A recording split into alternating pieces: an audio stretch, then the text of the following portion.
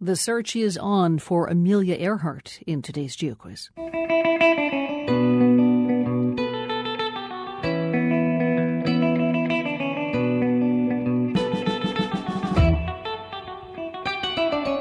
The American aviator and her navigator vanished on July 2nd, 1937. Exactly what happened to them has been a mystery ever since. Earhart was on a quest to circle the globe on a 29,000-mile route along the equator.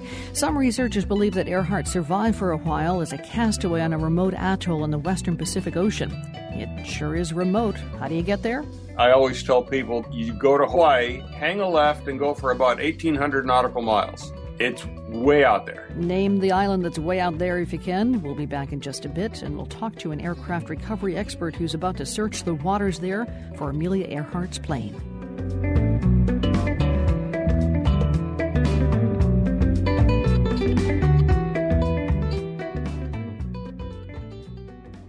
Our GeoQuiz today focused on the fate of American aviation pioneer Amelia Earhart.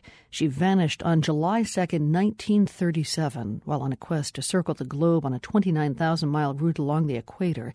Well, this July, Richard Gillespie is leading the latest expedition to find out what happened to Earhart and to her navigator. Gillespie is head of the International Group for Historic Aircraft Recovery. He thinks Earhart survived, for a while anyway, as a castaway on a remote atoll in the western Pacific. On this expedition, we're returning to Nikumaroro, the same island we've been to 9 times before, and where we have found so much evidence of so many different types that suggest that this is where the Earhart flight ended. It's really not close to anywhere. When you're there, you are alone. What does it look like, and how does it feel to be so alone there? Nikumaroro is a tropical paradise to look at. Coconut palms and tall trees and beautiful aquamarine lagoon. The problem is it's an island that can kill you. It's hot, at least 90. Sometimes we've seen temperatures over 115 degrees on the island. There's no fresh water. The water around the island and in the lagoon is Shark City. Black-tip reef sharks are everywhere.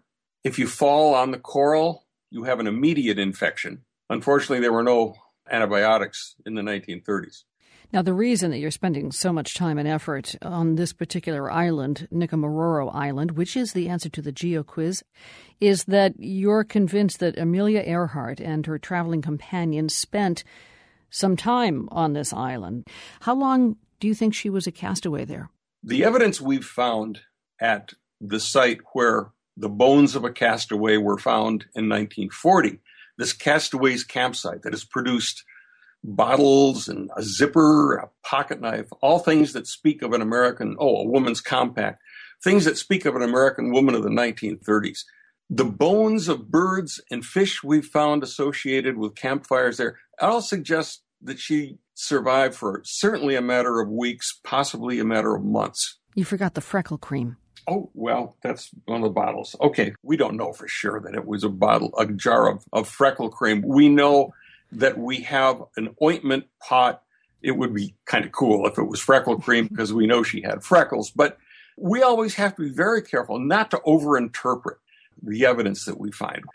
Again, we have a number of artifacts that speak of an American woman of the 1930s, and we can only find one that's missing, and that's Amelia Earhart. So if your mission this time around is to try and find her plane, how do you do that with ages of sand? Do you go down to the seafloor with some kind of submersible or what? The best way to search that craggy underwater mountainside is with side-scan sonar. Now, this is deployed from something called an autonomous underwater vehicle, a miniature robot submarine. It looks like a torpedo.